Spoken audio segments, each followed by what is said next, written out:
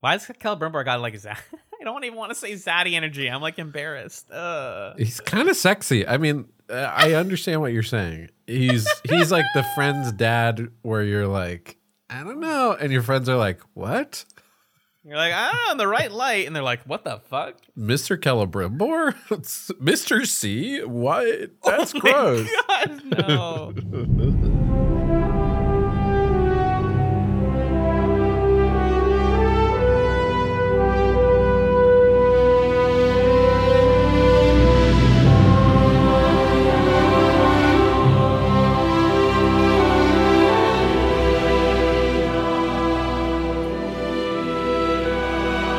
Hello and welcome to Should You Watch, a podcast from Chats, a television podcast where I, Alan, and my stalwart co-host Magellan review and discuss the latest and greatest television shows and tell you whether or not they're worth adding to your queue. First of all, welcome, Magellan. Welcome back. Hey, thanks for having me back. It's great to be here. It's great to have watched the entirety of both the shows we're talking about today. It's true. I'm excited to be back in the land of Middle-earth and the land of... Westeros. Wow, he got it before I did. You're learning. I'm pretty proud of that. That's impressive. I was, because my brain was like the Four Kingdoms, Essos. What's the one in the West? Okay, I get it. You know too much. Yeah, I was pulling from a way right. bigger Rolodex. Whereas yours was like, which person with the white hair did the bad thing? Yeah, I have one sticky note. It's all crumpled up, and it says Westeros on it. The rest of my brain is empty. No, it's Celebrimbor. Celebrimbor. We're coming to this with a renewed enthusiasm as both of these fantasy television series with big budgets wrapped up their first seasons. If you haven't listened to part one of this discussion, please go back and listen to it. It is the last Should You Watch in the feed from back in September, I think, or early October. But anyways, we're back. They've finished their seasons. We're not going to do another recap of like the overall thing or our histories with these shows, but I figured I could do a brief recap of where the back half of both of these seasons go. Yeah, why don't we hit these shows one at a time just so people can decide if they don't want to be spoiled on one or the other? Yeah. Well, so we started with House of Dragon last time. So you want to do Rings of Power this time to mix it up?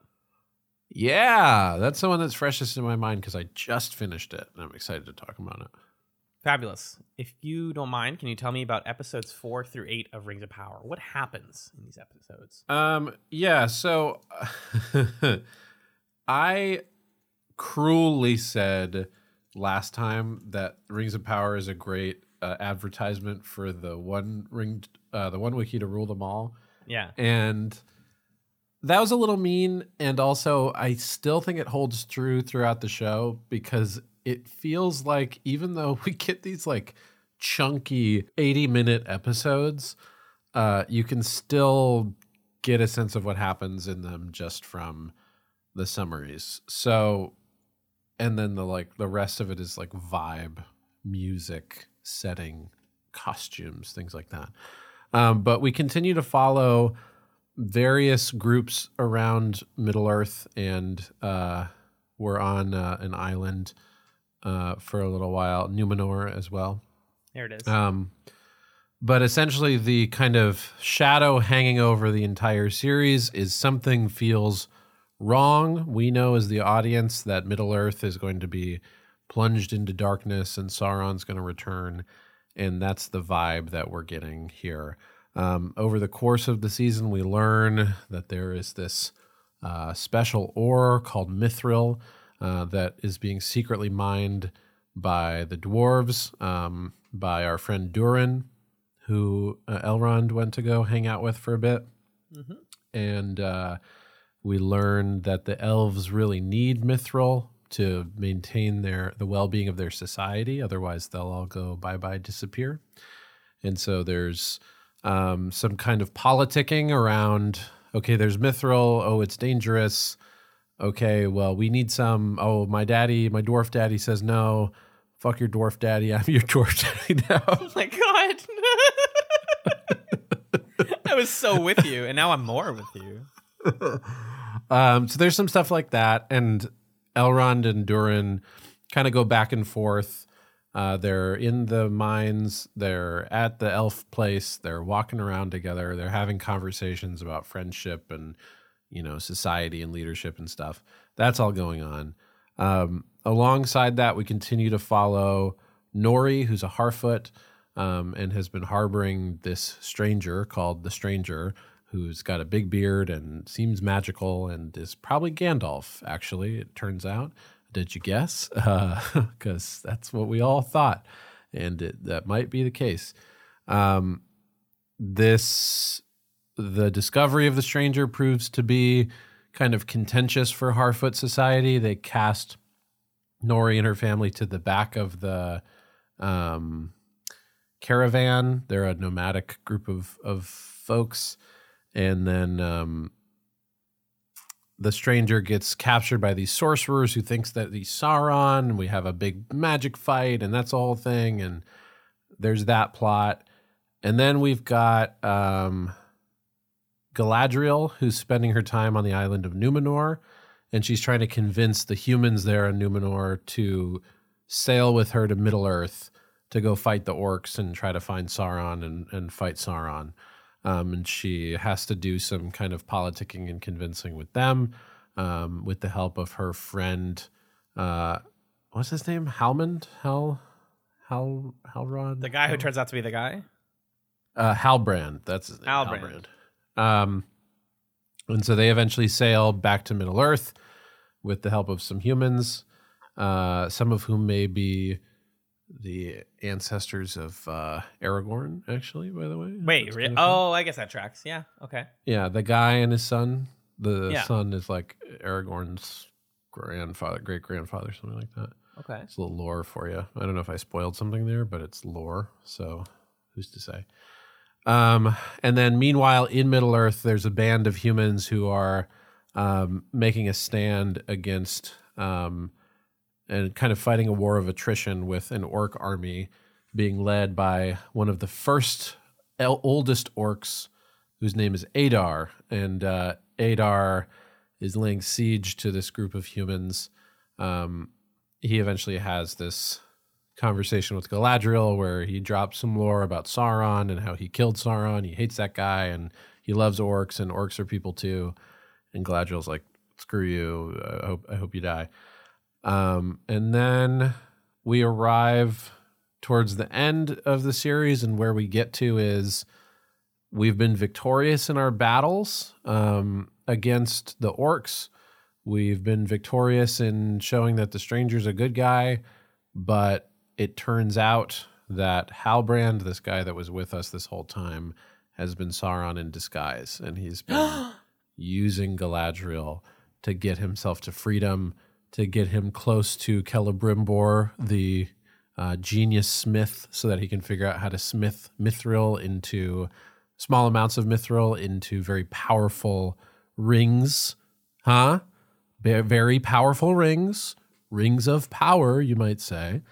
Isn't that just terrible? Right. And don't you know it? We end the series with having forged 3 rings for the elf kings, which is the first part of the recitation of what the rings of power are. I think I hit most of the stuff there. Did you mention, by the way, that the battle with Galadriel and the other guy is a Pyrrhic victory because Adar goes on to blow up the Southlands and turn it into Mordor? That is also a thing, right?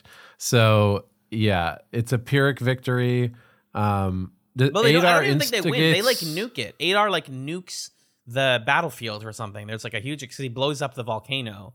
And does he instigate that? He makes the volcano blow up?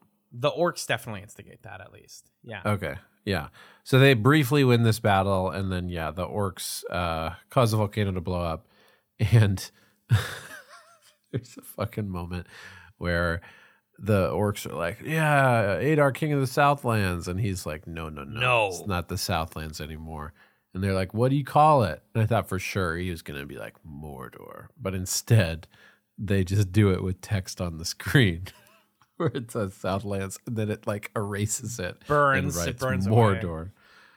So that's where we're at. We have a Mordor. Sauron's back. We've got rings of power. We're mining mithril. We know the Balrog's down there, and that's not so good. Things are not looking great. for our good guys by the end of the season here. I can go first. I want to talk about what I felt about this part of the season. It definitely elevated for me after all of the battle scenes with Galadriel and the elves and whatnot. All that stuff was like pretty fun to me and actually showcased the budget really well. I thought that's where they got their like stunts and effects on point, and it felt like not that we were reaching like I'm sorry, what's the battle in Two Towers called? That battle. You can tell we're really big Lord of the Rings fans here. Not on that level of like Helm's Deep. Yeah, not on that like Helm's Deep level of scale, but definitely like, oh, this is like really cool and probably an important battle. And then all the stuff with Adar and them chasing him. What I didn't realize was that the show was building this mystery box, and it was a lot more important than I even thought. Like the reveal of Sauron takes up so much of the final episode that I found myself going, oh, is that what the season was supposed to be? That was like the thing that was supposed to be keeping me going, was like, who is Sauron? Because like I already know what Sauron does. He like wins. So why does knowing who becomes him matter textually? And I think that there's something thematically, if you dig a little bit, about like evil can exist within us, and how, almost in a biblical sense, how easy it was for Sauron to betray Galadriel, because Halbrand even like breaks down the different things that he said and did, almost in like a usual suspect sort of way, where she picks him up and he's like, I'm a bad person. He tells her early on, like, I've done bad things and I'm a bad person, and she just goes, I don't care, whatever, I'll save you anyways. And she chooses to save a bad person. She didn't pick up on the implication that he probably killed the other people on his ship, like the rest of the crew of the ship. She misses a lot of hints on purpose because she's noble and wants to believe in the good of people, and she suffers for that, and then things go poorly because of that.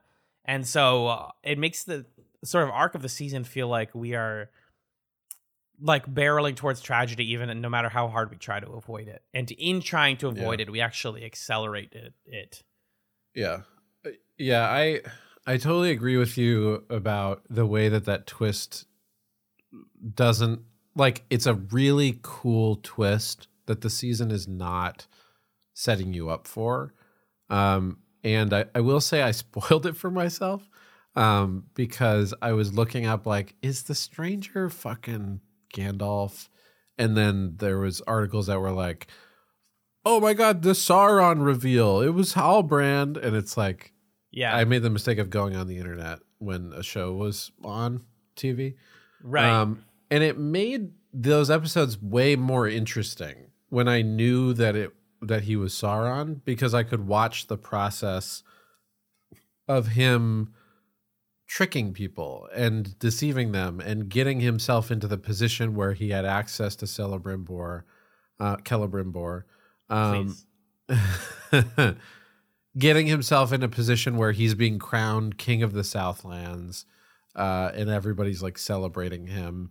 And so I was able to watch these episodes being like, no, don't like bow to this guy. That's the bad guy. And that was really cool. So it kind of made me wonder, why not tell us, right? Or at least why not tell us that this is something Sauron does, that he like can turn into fake people or something, you know? Because I feel like you're not primed to wonder that or to doubt people. But I think what I really liked about it thematically is, to me, Galadriel's the most interesting character in the show. And, agreed. Yes. I think Elrond ends up being interesting too. I like his relationship with Durin, and I like Disa, and the Disa's three wonderful. of them. Yeah, I think that's like a fun plot to follow. But Galadriel is like the core of the show. And I think what's so great about Galadriel's plot is it gets at the heart of the power within the Mithril, which is like the good and the evil intertwined and like unable to be separated from each other. And like strength of character is about being able to parse those things out and understand what's like motivating you to do certain things, what's what are your goals? You know, are you pure of heart or are you doing things for bad reasons? And it reveals to us that like Galadriel's quest to seek vengeance for her brother was like good in the sense that her brother was killed by a bad guy, but she was blind to the bad guy being right next to her because she was embracing some of that evil in the pursuit of her goal, right? Like the way that she tortures Adar and stuff like that. There are moments where Galadriel embraces violence and power, and I think it was a really cool. I think some of the best stuff of the season was Sauron in her mind trying to convince her, like, well, you've been working with me the whole time. You wanted this. Like, you could be my queen. We could have all this power. Da da da da da. Yeah. I thought that was pretty cool, and to see Galadriel refuse that, I think was I think for her also. I found the reveal interesting in hindsight. You know, like I said, when he's explaining it at the end of episode 8, I'm like, oh, you know what? That's really cool.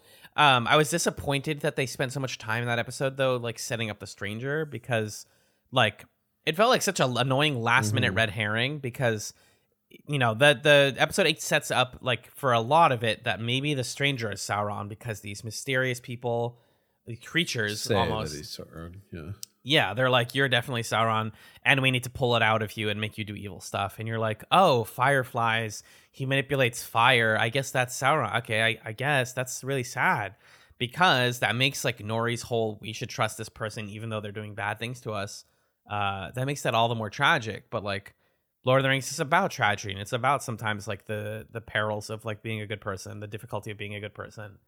But that's like, you know, fine, that's on brand. And then it's not that. And it's like, okay, well, what is this about? And it's still about all those things. It's just not in the Nori plot line. And so to that point, I think that the Nori plot, I'm somewhat cribbing this opinion from, or this take, I guess, from Alan Sepinwall in his review of the finale, who argued that the biggest problem with the Rings of Power season 1 is that by the end of season 1, we got to a good show. It took them a whole season to go, this is the show we want to make for sure. We're chasing Sauron. We know who he is. We've got rings. We're going to make more rings. And we have a traditional Lord of the Rings ass adventure with Nori and the stranger. And it's like, why did it take you 8 episodes to get to the show you wanted? Why didn't you just make the show you wanted to make? Right. You know, like how much of this did we need to see? And what was the value in seeing the Southlands scratch away to become Mordor? And what was the like? How much does a prequel or does an Origins? Because this is actually thousands of years before Lord of the Rings, right? So we're not even building up to like. Is it that long before? IMDb describes it as a show that was set thousands of years before. Okay. Which would explain why the Harfoots aren't the Hobbits. Like they literally have time to genealogically evolve. Oh, okay. Then these guys are much older than Aragorn's like great grandpa. But they're it's the ancestors. Yeah. Yes. So. But like, yeah, it just feels like they got to the show they wanted to make, and it's like, well, the show getting there was pretty dull for most of it, and I just started to see the interesting parts, like gasping for air right there at the end, like this moment where Nori's like not her father, but the gentleman that's with them dies and lets himself die, even though the stranger could probably heal him. He's kind of like, you know, I've wandered enough, I'm old, and I'm like, this is beautiful. This is Lord of the Rings right here. I don't even remember this guy. We got like 3 episodes with the Harfoots. If we actually focused on their plot and did things with them, I would love all of them. I'm ready to love these characters. Yeah. And because they were jumping between so many things, it never felt like we had time to like anybody in particular. So, you know, that's kind of like where I landed with this season, was like, we just got to the show I want. You know, Nori is cresting over that hill and says doesn't want to look back at her people, and I'm like, oh, that's so beautiful. And now here comes the show that we wanted, and it's like 8 episodes. And to Sepinwall's point though, this is not like, normally you would say, oh, it's first season jitters, they're figuring out what they want to be, but like how often can we give that excuse to shows that have millions and millions of dollars of marketing budget, huge budgets? Right. Like, you guys, why does everybody get this? He says in his last paragraph here, there's enough good here to justify making like a Harfoot and continuing down a familiar path. But Rings of Power isn't a scrappy underdog where it's easy to forgive the growing pains along the way. No one involved is being asked to do more with less. We have to hope that they can do even more with more when this behemoth of a franchise returns. Yeah, that's a good point. Yeah, it definitely felt like we were spending the entire season bridging to like the last couple episodes.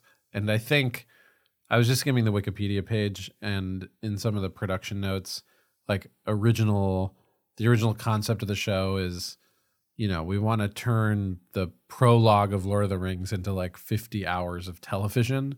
So when that is the mission statement, you know, is we're going to have this grand sweeping epic.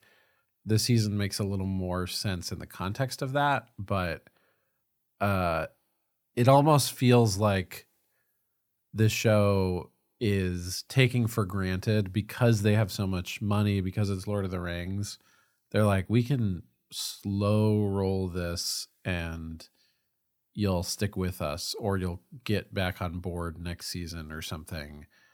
And it's fine, because like we have the resources to afford making a show that isn't like minute to minute catching your attention and controversial and, you know, all that sort of stuff. And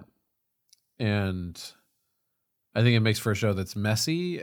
I think it makes for a show that's like kind of interesting, because there aren't a lot of shows that are doing just like good old fashioned Tolkien fantasy. It's grand. There's good guys and bad guys. Literally, the stranger is like, I'm good, and shoots out beams of light, you know.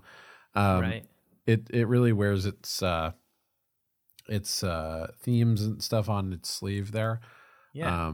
So I enjoy that about it. I hope that a second season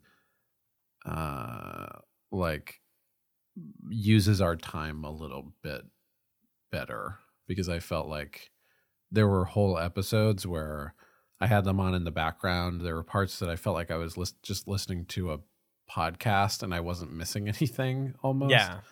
And it's a beautiful show, like that, not to discount that. But it's a great show to showcase a 4K TV, for example. Right.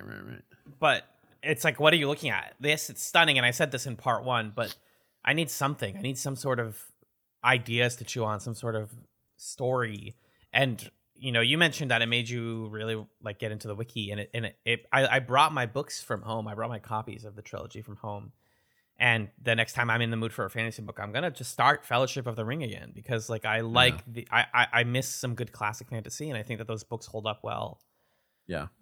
But the show, like, you can't rely on people sticking with you for 3 seasons anymore. The TV doesn't, like, I think TV producers want that all the time. They want, you know, an MCU, they want a 3-season, 4-season epic, and then they want to cancel it summarily after they get enough revenue. But like, right, you gotta build me on a good foundation. And so like, yeah, but you have to imagine, if you're a producer who's making a Lord of the Rings show for Amazon, you feel a little bulletproof in that regard, don't you think?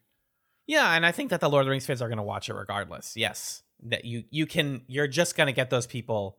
But if you want to get new people, then like, yeah, got to do something. If you want to introduce new people to the franchise, then the best way to do that is with memorable characters and warm, interesting moments that feel like lived in and believable.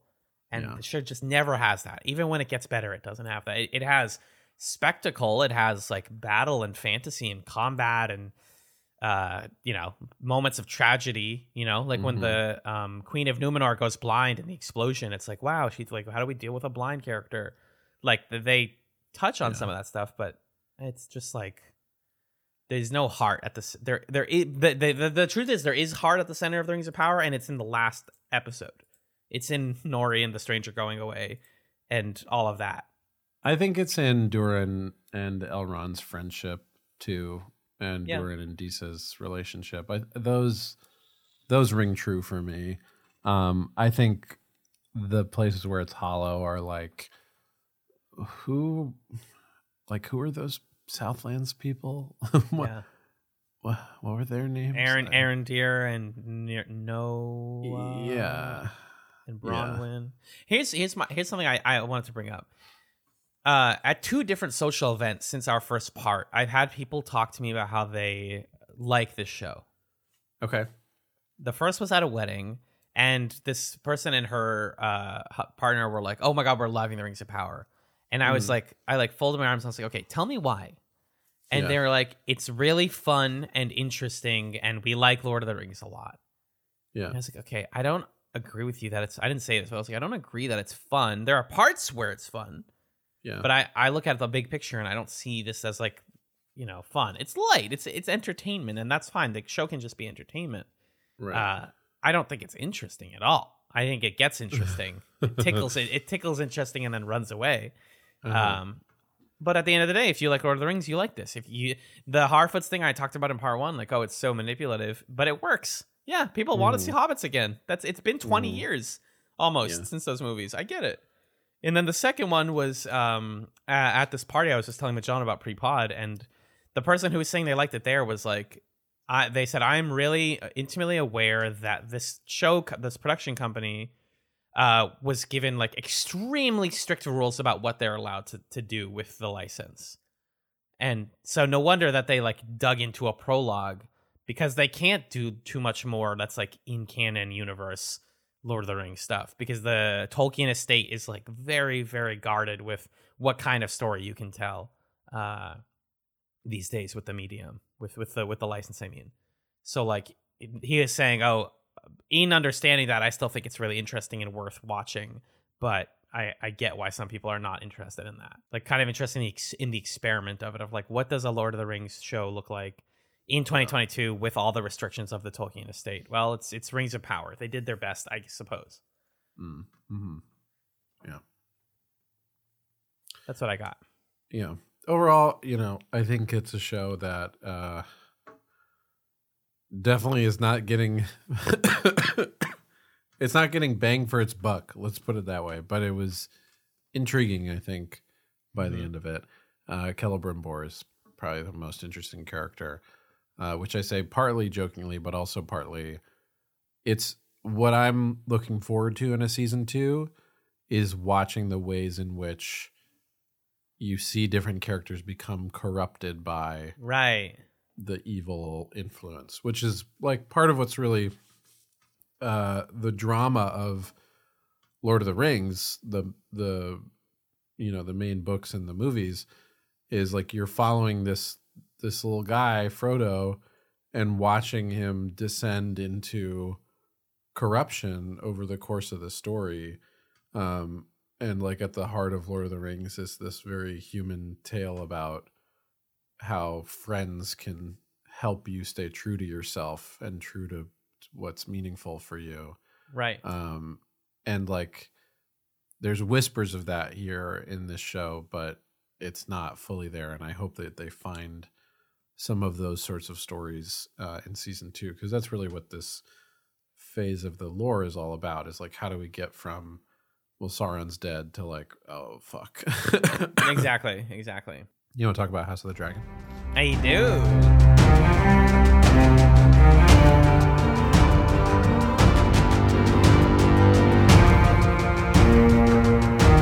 All right, so you tell me what happened in the back half of this show. You got it, King. So you know how we talked about how the Rings of Power, I shouldn't click my tongue on a podcast. That probably sounds annoying. Sorry. I like doing it though. Rings of Power finds its footing in the end of the season, and then you're like, oh wait, that was a good show. Oh, it's over now. And then you're like, okay, I hope season 2 is good. I think House of the Dragon was good to start and kind of like hit a steady valley, and then like almost started to dip in quality and in excitement right before a really stellar ending. But I definitely liked it overall more. I continue to feel that take.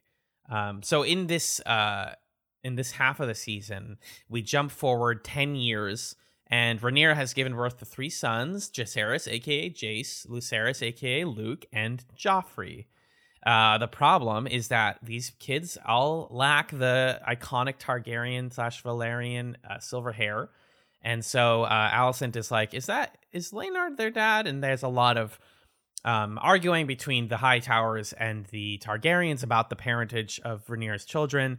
We, the viewer, know that she had at least those 2, if not 3 of those kids with Sir Harwin Strong, who is killed by his younger son, who is manipulating Alicent because he is a creep and also a fetishist, and we're going to have to talk about him. And meanwhile, the conflict between the Hightowers and the Targaryens is boiling because of claims to legitimacy and to slights done to each other's children. As we jump another 6 years in episode 8, Corlys Velaryon is no longer with us. He may or may not be dead. We learn later he's fine. Sir Otto comes back because of the guy who is the manipulator guy that I talked about earlier. There's so many freaking names, dude. Even I don't remember. And I'm like the names guy, and I don't know all the names. But Otto comes back. He's the hand of the king again. He's manipulating people. He's even still manipulating his daughter to push the Targaryens off of the throne as quickly as possible. Meanwhile, her husband, Viserys, is on his deathbed. He has lost an arm. He's aging rapidly.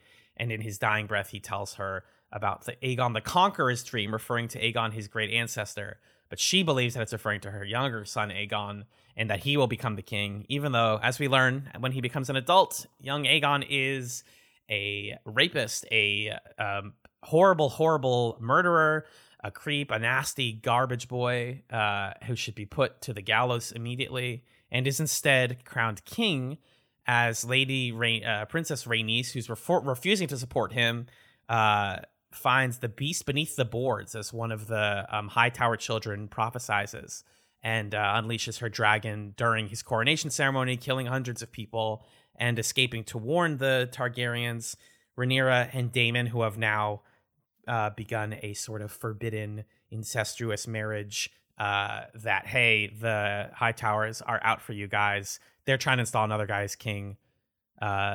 Meanwhile, back in Targaryen town, they install Rhaenyra as queen, and we built a conflict as Luke, her son, is killed horribly and tragically when trying to escape from Prince Aemon's dragon, who is the biggest dragon of all time, because when they were kids, he stole it from somebody else and lost an eye for it.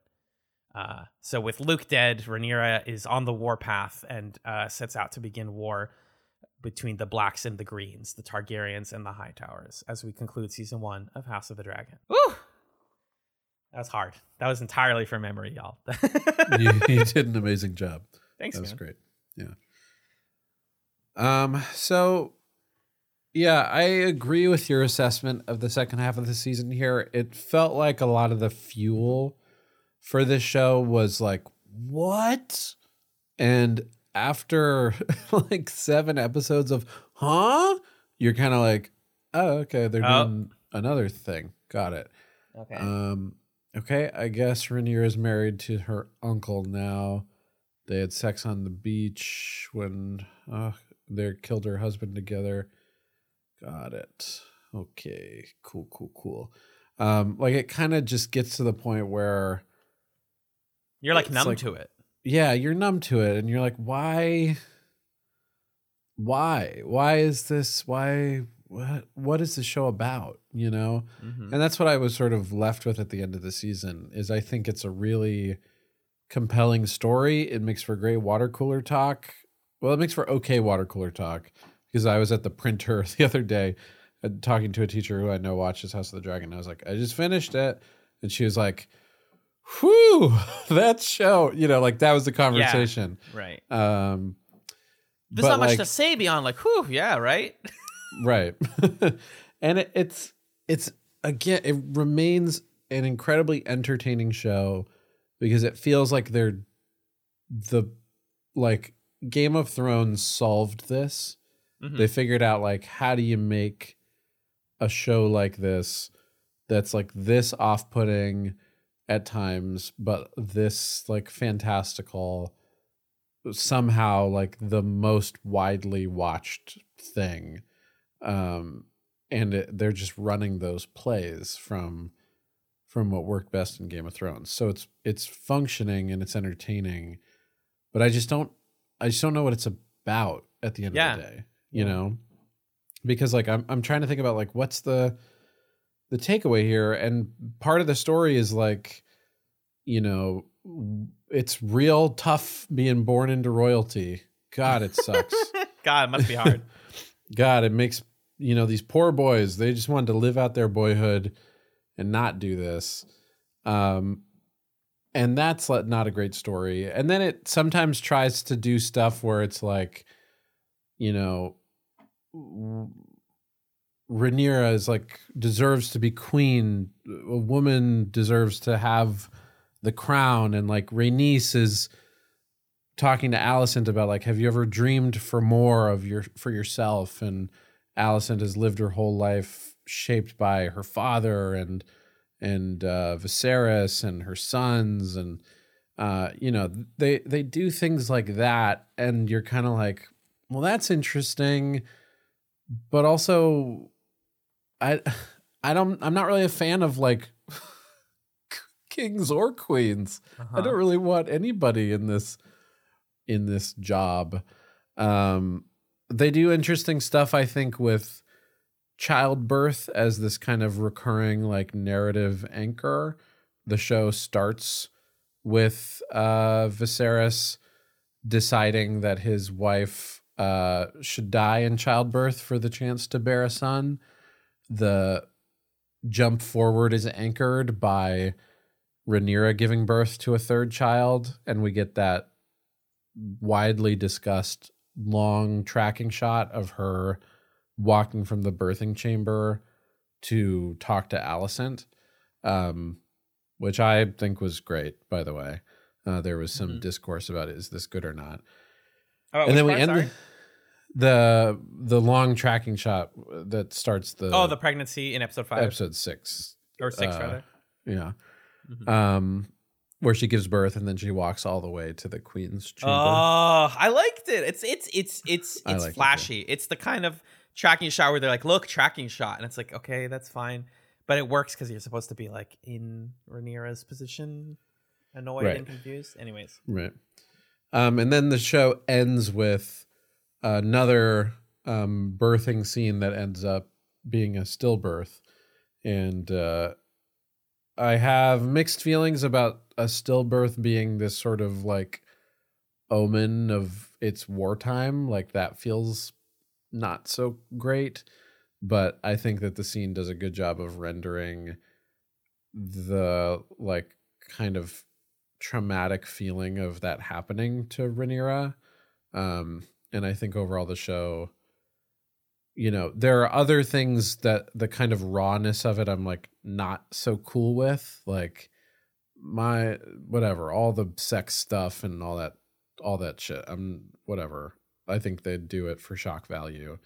I think the childbirth stuff is like the rare thing that I think works for me, being as raw as it is. Even though other places where they try to do this like kind of gendered story, it feels a little girl bossy, for lack of a better word. Yeah. I don't know. I agree.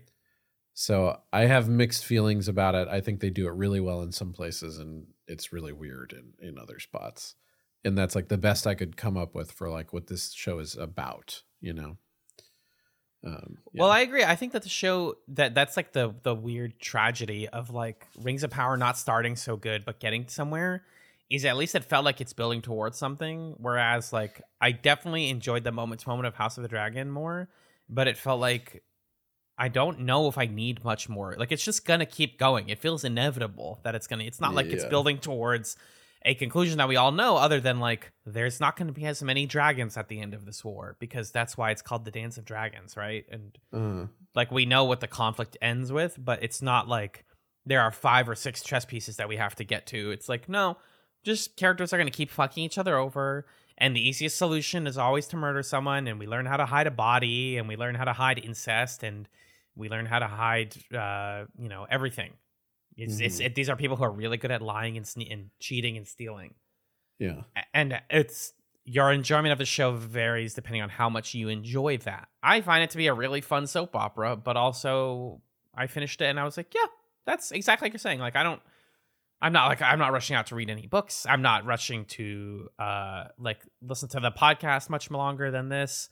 I I will tune in next year when it comes out, because it's been I want that water cooler show, and it kind of got there when I was like watching the last couple with my roommate. It was like, oh, we talk about the episodes, but like the only thing that generated a discussion for us was the moment at the end of episode 9 when Princess Rhaenys, breaks the dragon out. Really exciting moment. It's the big set piece. And she literally has her dragon stand eye to eye with the Hightowers, these people and this family, the heads of this family who have taken everything from her family, and she chooses not to have them killed. And we were like, okay, that's something. They finally gave us something to think about, at least. Why didn't she do it? Because like, then you have a discussion on your hands. Then you have, well, on one hand, you end a war, you save millions of lives, but on the other hand, you basically guarantee that they're going to come for your family. Everybody left in that Hightower family is going to come for, and her grandchildren are in King's Landing, so they would probably die in like 5 minutes. Does she want to risk that? And also, is she playing a long game? Does she want to go back to Rhaenyra so that this conflict can, encompass more people? What's her whole motivation? Because when Rhaenyra is crowned later, she doesn't bow and she doesn't bend the knee. So like, that was something. But the rest of it is like, yeah, Rhaenyra's gonna get with Daemon. Yep, because that sucks. Oh, that really does suck, though. I do think the Rhaenys character, it's cool that they frame the show with her story at the beginning, and then that's meant to be this kind of thing that should be in the back of your mind throughout, of what does it mean for a society to accept a woman as a leader, or in a position of power.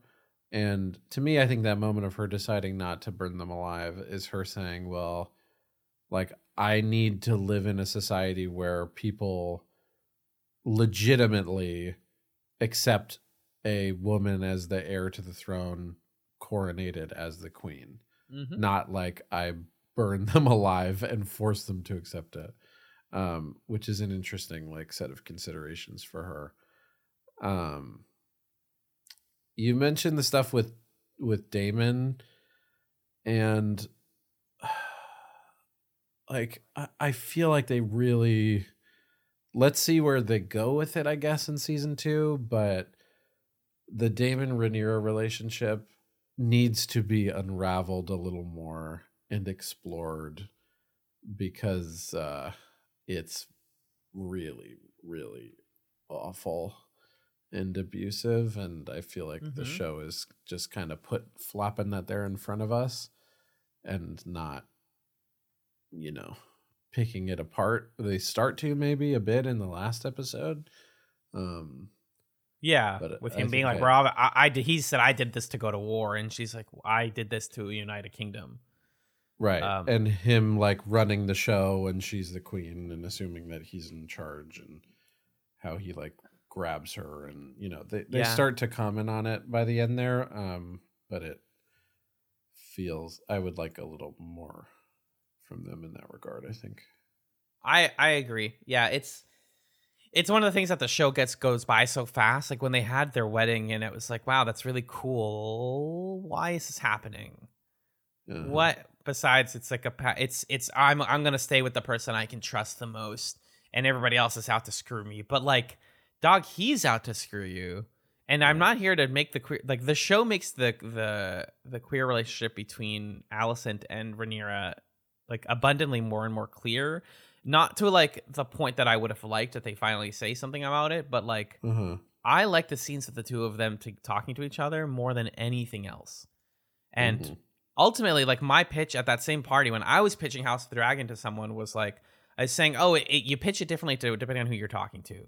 Because some people you're going to say, oh, it's like Game of Thrones, but it's a lot simpler and they're not getting into crazy lore stuff. And it's just like the straightforward, good politicking of Game of Thrones. But to other people, I pitch it as two lesbians who are torn apart by the patriarchy. And like legitimately, there's a story to be told there about the way that like Rhaenyra and Alicent do sincerely love each other and like want to make this relationship work and want to make their families get along with each other. And they're both being yanked apart by different men. And like the sadness of that is inherent and in text, like something that they're worried about. But that's a thing for season 2 if they're going to continue that. And knowing the source material, it can't really go anywhere because nobody makes it, like hardly anyone makes it out of this. So I don't know. Right. I think the And- truth too is that just Olivia Cook and Emma Darcy have incredible chemistry. There's a reason that They TikTok do. has been blowing up. The Negroni recipe.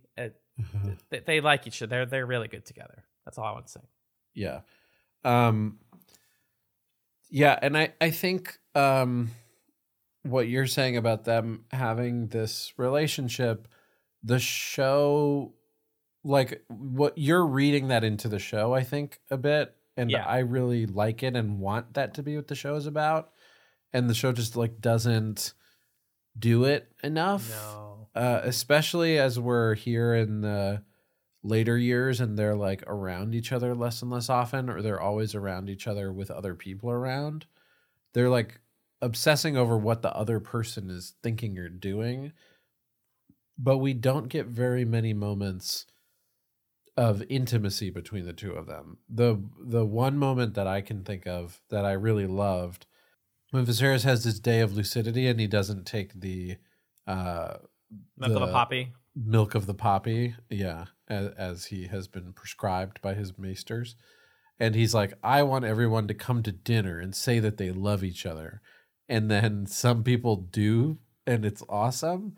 And Rhaenyra and Alicent have very genuine moments of like, you know what? I really like you. You're cool. I don't want to fight anymore. And I like that. And I wish the show just like had the guts to make that a more central thing that it's exploring, you know. And it's them watching their families tear each other apart too. Like they are both being Yeah. manipulated and not directly doing much of this work. Mm-hmm. The kids then after that dinner, that's where you get the eye scene. The guy, one of the kids taking the other kid's eye out because like we're Right. mad at each other. You're a bastard, he says to him, and like all that. And so it's them watching like, oh no, our kids hate each other too. And it's like, guys, work to build a better world. Stop escalating this war and learn to de-escalate is like all I want to tell these characters. Yeah. But they can't. They're literally like, they do not have the framework for de-escalation. Yeah. And I think that's where there's like an interesting tragedy at the center of House of the Dragon. Mhm. But yeah. like you were I saying, think- what I'm reading in there is not front and center of the show. and it should be, I think. I also, in relation to that dinner scene, it's Aemond that like turns it all south, and I think part of what's fascinating and tragic about Alicent specifically is watching her sons grow up to be men in this world of men, and like Aemond being this bitter, vengeful guy who's like taunting people and jabbing at them and wanting to fight and kill them. Looking And like a as you said- Bloodborne character. Right, someone's freaking OC in the show. It's awesome. when he became like tall and had his cool eye patch, I was like, hell His yeah. coat, it's the duster for me that I'm This like, guy's bro. awesome. Yeah. And then Aegon, like you were saying, just the worst guy. And that scene where Alicent has to comfort the woman that Aegon raped and Yeah. also convince her to keep it quiet. I was like, oh, yeesh, what a scene. God, this is tough to watch. And Mhm. obviously like really hard for Alicent, and also Alicent is like part of the problem too. And I thought that was handled, pretty well in that regard.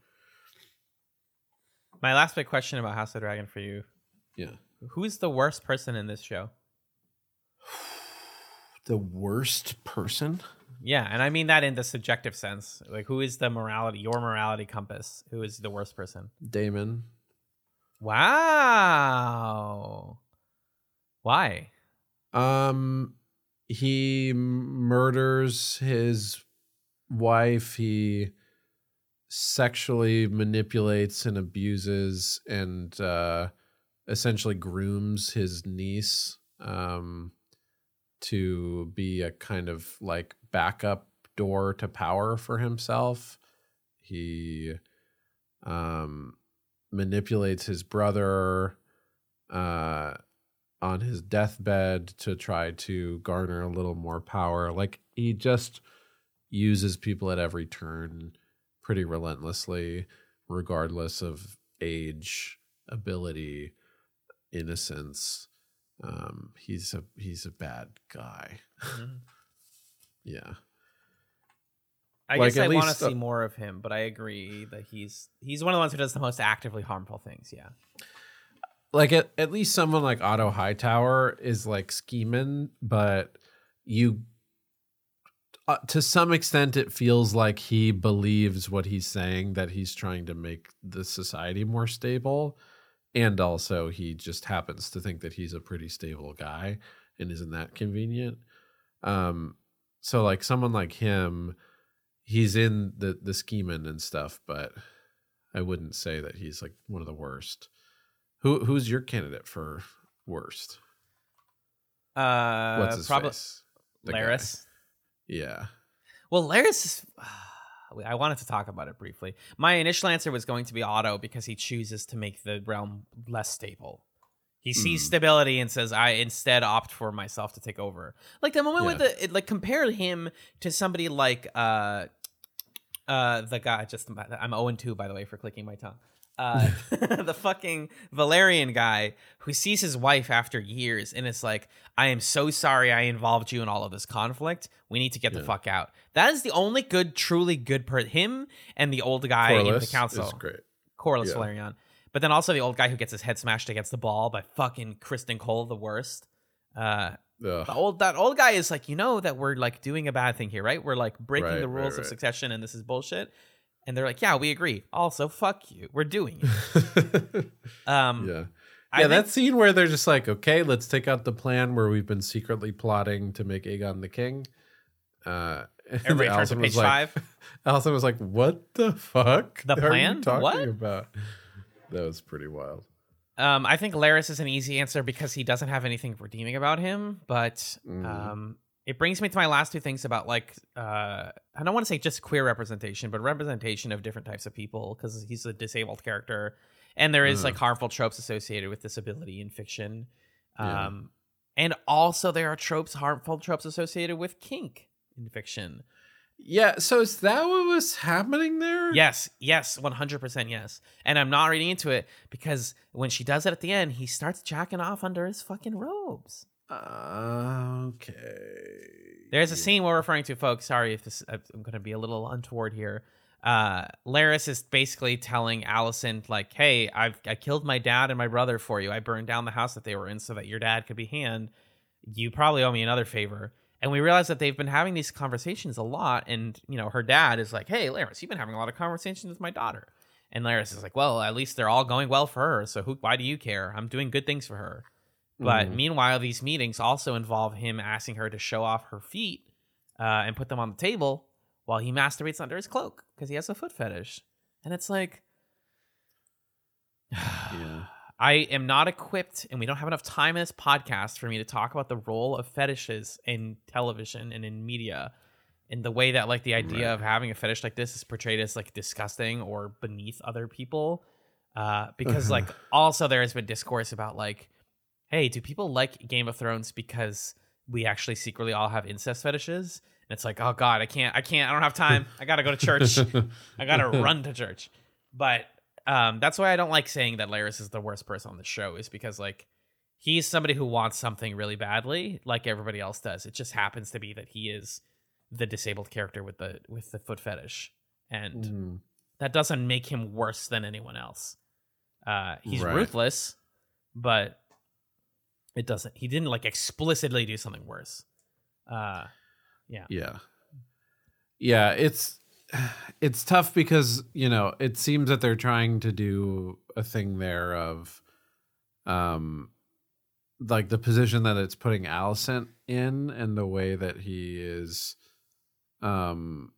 like exerting sexual power over her, and I think that's structurally what they're trying to explore, but then using the foot fetish thing as, like you're saying, shorthand for this guy's gross, which doesn't feel fair. Like they're doing Littlefinger again, right? Guy with cane lies to people and is sneaky. Like Or I guess no, Littlefinger doesn't have a maybe he did at one point. Regardless, he's doing the Littlefinger thing, and it's like, guys, I watched the show. I know how you handle this. It's not particularly interesting. Yeah. I think that the worst person might be.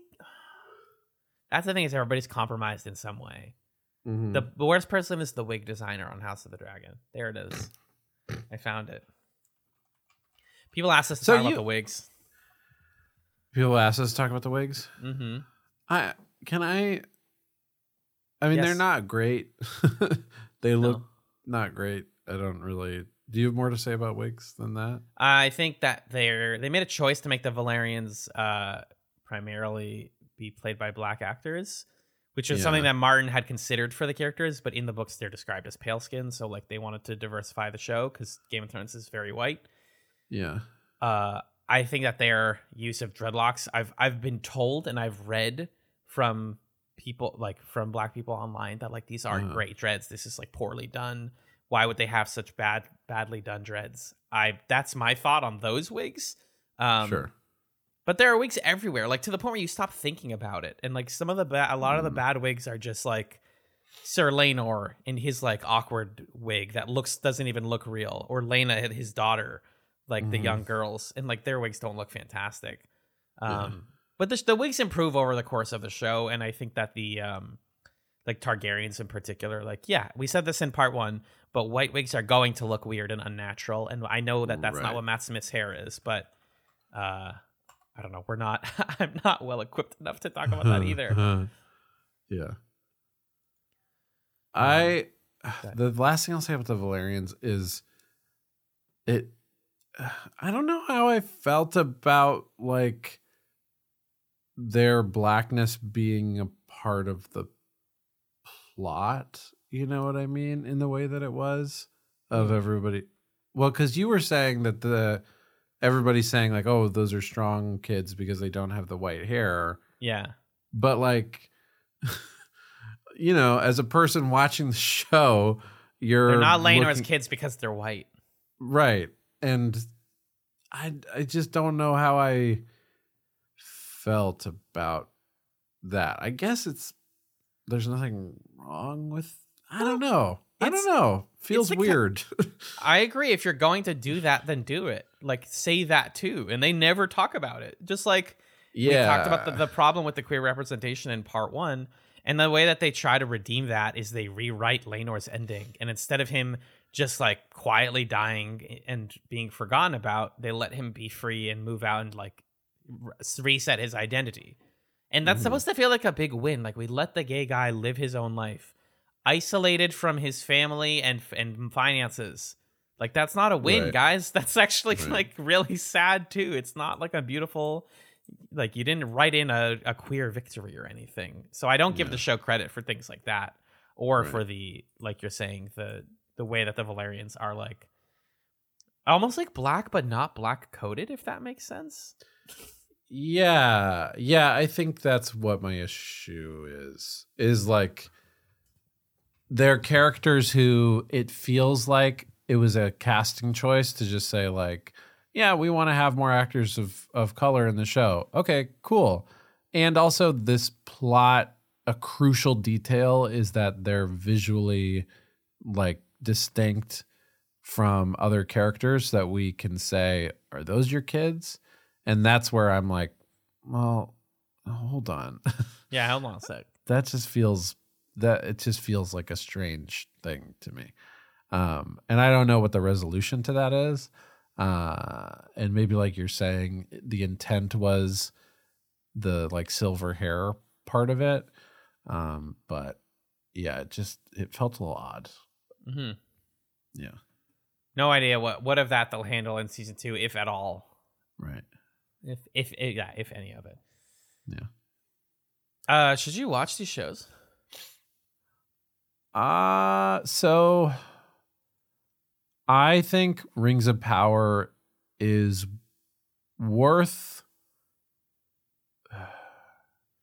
if you like the sort of like, it's a fighting a thing, and I'm like, boom, I got a big blast, I'm a good guy, and you got a bunch of dishes to do, then give Rings of Power a shot and maybe read.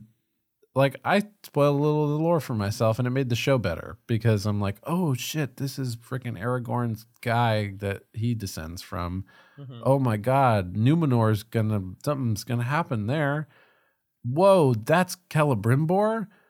He's gonna make the rings. I know that. Right. And that like was more fun for me than just treating it as like a narrative where I didn't know, where it was in a vacuum. Mm-hmm.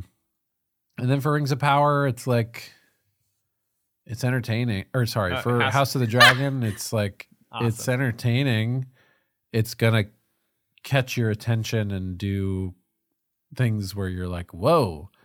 And I think if you liked the first couple episodes, it doesn't really deviate tonally from those episodes very much at all, I would say. It kind of hits, like you were saying, a plateau of tone and quality by like mid-season. Agreed. And I think, like, I listened to all of the House of the Dragon official podcasts as an example of like, what does podcast marketing look like, you know, because you know that's something I'm like intimately interested in. And also I wanted to see what they liked about the show, because naturally when you're on an official podcast, you're mostly, if not only, going to gush about the things that you like and kind of talk over the things that you didn't like. And they found a little bit more meat on every episode's bones, but they also had the benefit of, like, we got to talk to the writers, and one of them was like a book reader, and so they like were able to bring an hour or like 45 minutes of discussion out of every single episode. And like, I think you could do that, but if you have people that are recommending the show to you and you're like, oh, I want to talk about it with people, or I want to understand what it's about, then check out House of the Dragon. If you like Game of Thrones, then it's like, it feels like early to mid-series Game of Thrones. But with Rings of Power, I think if you're a Lord of the Rings fan, yes, absolutely, the show is going to get you there where you want to be eventually. You should watch it. If you're not a Lord of the Rings fan, I don't know, it depends on your standards. Maybe watch a couple episodes and get a feel for the vibe. If it's too slow for you, then drop out. Otherwise, you might like it. You might have simple fun with it. It's not too complicated. Wild. Can you imagine this a month ago that we would be recommending them like this? There you have it. So thank you folks for listening to this episode of Should You Watch. We wanted to, I don't think we've mentioned this before, announce a shift that we're making to Should You Watch and how it's going to work. Yeah. We were feeling, so we originally were trying the show out this year to see if the format made sense for us, if we liked it. And so we were doing an episode every month in addition to what we were already doing. This episode, we shifted it to a Sunday slot so that it would replace a main feed episode. But we just have been feeling like watching a season of TV in a month on top of other stuff doesn't feel sustainable for us. And also the idea of interrupting the main feed every single month, we were also not sure how we felt about that. So we've decided we're going to move Should You Watch to a schedule that's similar to Trek Chats. So every 3 months, we'll do a Should You Watch episode for you, the way that we do Trek Chats. And those will be offset. So next month in December will be just a full month of normal Chats 8 episodes. You'll get Trek Chats to start off January. And then our next Should You Watch episode will be the first Sunday of February. So between now and then, if there are shows that are coming out or that are releasing new seasons in the next couple months that you want us to watch and to discuss, let us know. And we'd be happy to cover it. But that's the shift that we're making to the Should You Watch schedule, just so it's more sustainable for us, because we like it. We want it to be a longer lasting part of our content. We want to make sure that we're actually able to do it. Yeah, I mean, like we've been doing this for so many years now, this podcasting thing, and Mudgel and I both really love it. It means a lot to us, and we have no plans of stopping it. But, you know, Should You Watch came out as a way to talk about shows that people are actively discussing, and there will always be more of those, but there will not always be more time. We have weeks, months where we travel, where we are dealing with, you know, I just moved recently, and like we need the the birth sort of to have that time and not worry about like deadlines and stuff. Because even now it's like the week I moved, all I did was watch Star Trek because we were backed up for Trek chats. Like we're still doing it. It's not like we're suddenly free of all of our obligations. We still want to provide fun and interesting content for you guys. But like at the very least, moving Should You Watch to an every third month schedule means one, the episodes you get will be stronger, and two, we'll have more to say about the shows that we do discuss, because it's like, oh, we had time to sit on them and chew on them and maybe think more. So it won't just be like we're farming out Should You Watches every month like we have been, which has been really fun. But again, it's like, let's just give ourselves a little breathing room. And I can also tell people, Magellan, for this feed, if they're listening on the Chats feed, that since this is replaced Chats 8 this week, I can say that next week we're returning to our coverage of Sense8. If you don't know, Chats, a television podcast, is our TV book club podcast, where every week we watch and discuss 2 episodes of a cult classic TV show. And we're watching the Netflix series Sense8. So next week on Chats 8, we're watching season 1, episode 5, Art is Like Religion. The Sense8 struggle with intensifying connections, which results in some interesting days on set for Leto and a wedding day surprise for Kala. We're also watching season 1, episode 6, Demons, which I feel like is one of the most common names for an episode of TV. While the Sense8's bond, Nomi takes a bold move to gain her freedom, and Sun makes a choice that she might someday regret. Fabulous. That's what we got. That's my thoughts on the matter. Magellan, Lovely. Anything else you want to tell the kids? No. Well, lots of stuff, actually. Go ahead. Start telling the kids stuff. Cool. So, Alan, where can we find you or listen to you on a different show? Right now, my new weekly gig, or returning weekly gig, is called Oops, More Anime, like Oops, All Berries. It's a spinoff of Oops, All Anime, which is a podcast on scanlinemedia.com. And with Oops, More Anime, my friend Six and I watch and discuss an episode of anime every week because it doesn't fit into their usual schedule, and I occasionally watch anime. So we're covering the new Mobile Suit Gundam series, The Witch from Mercury. And we're doing that every week over on Oops, More Anime. We also have the Hunter's Quorum, which is currently on hiatus. That's a Monster Hunter / Pokemon discussion podcast. And every other month, I manage and release episodes of Talking Marketing, which is an American Marketing Association of Boston's podcast where we interview and chat with marketing professionals about their craft. So that's where I can be found. What about you, Magellan? You can find me on a video game podcast called Super Smash Echoes, where myself and my friend Justin play video games that are related to the Super Smash Brothers franchise. It's a fun time. Super Smash Echoes. I can do the plugs for chats. Does that sound good to you? That sounds good to me. Great. So if you want to get in touch with the show, you have a few options. You can email us at chatspod@gmail.com. You can also follow us on Twitter, twitter.com/chatspod. And those are places where you can let us know your questions, comments, your feedback. You can join us on an episode of Sense8 if you would like, if there's a favorite of yours or one that's just been sticking in your craw for a while, one that's been on your mind and you want to chat about. Just let us know. We'll schedule you. We'd love to have you. You can also join communities of fellow listeners talking about the show either on reddit.com/r/chatspod or on our Discord, which is a benefit for our patrons. At $1 a month and up, you get access to the Discord. This is, by the way, over at patreon.com/chatspod. At $3 and up, you get access to twice monthly bonus content. You heard in the month of October some very scary pilot chatses. And in November, we got some other stuff planned for you that you're going to love and enjoy, I think. And then at $5 a month, you get thanked right here at the end of our main feed episodes. Our $5 patrons are as follows: Arthur, Jen, Justin, Kat, Lee, my mom, Marcus, Michael, Nick and Pat of the Brothers of Infinite War, Six, and Stefan. Thank you for your support. You can also find our website at chatspod.com, support at Camillustrator, who created our podcast art. You can rate and review us on wherever you listen to podcasts, and you can listen to our chatsums, which are our recommendations for things to snack on between now and next time. Alan. Yes, sir. Do you have a chatsum for the folks? I do, actually. Let me make sure I haven't chat some of this before really quick. I haven't. Great. Y'all ever heard of the 3DS? That's right, folks. I'm back on my bullshit because sometimes I just want to not look at work and I want to sit on my bed. And I was like, do I have any Portal games I haven't played in a while? And I was playing Super Smash Bros. With my roommate recently. And I was like, oh, man, did I ever play that Kid Icarus game?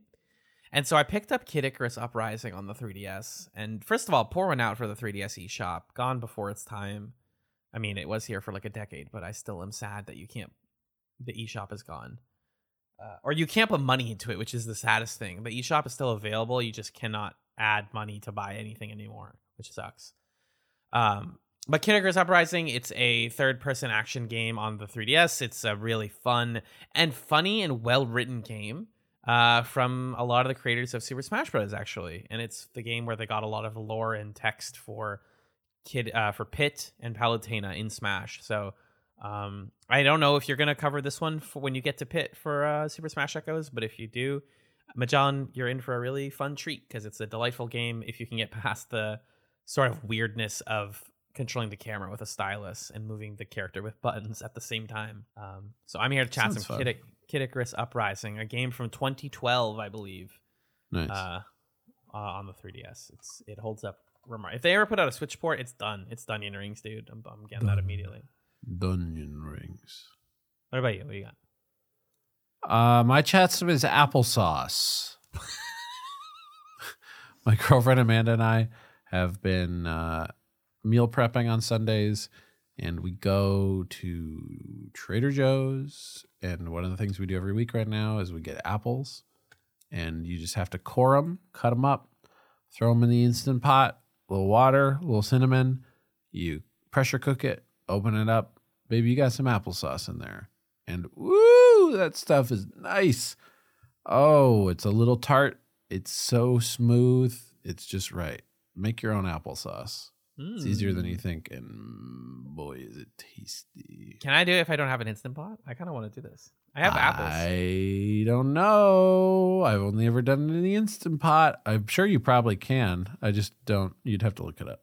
Lemon, brown sugar, cinnamon. Ooh, I have nutmeg. I have allspice. Oh, these are things I have that I could add to it. I'll play around. The fun thing about cooking is that you can like see a recipe and go, not that, and like get a little nasty with it. I might try and do that. All right. Okay. That's what we have, folks. Thank you, Magellan, for being the Alicent Hightower to my Rhaenyra Targaryen. Long lost lovers, separated at birth. Thank you. Yes, you're very welcome. And thank you all for listening to Should You Watch, where you should be watching.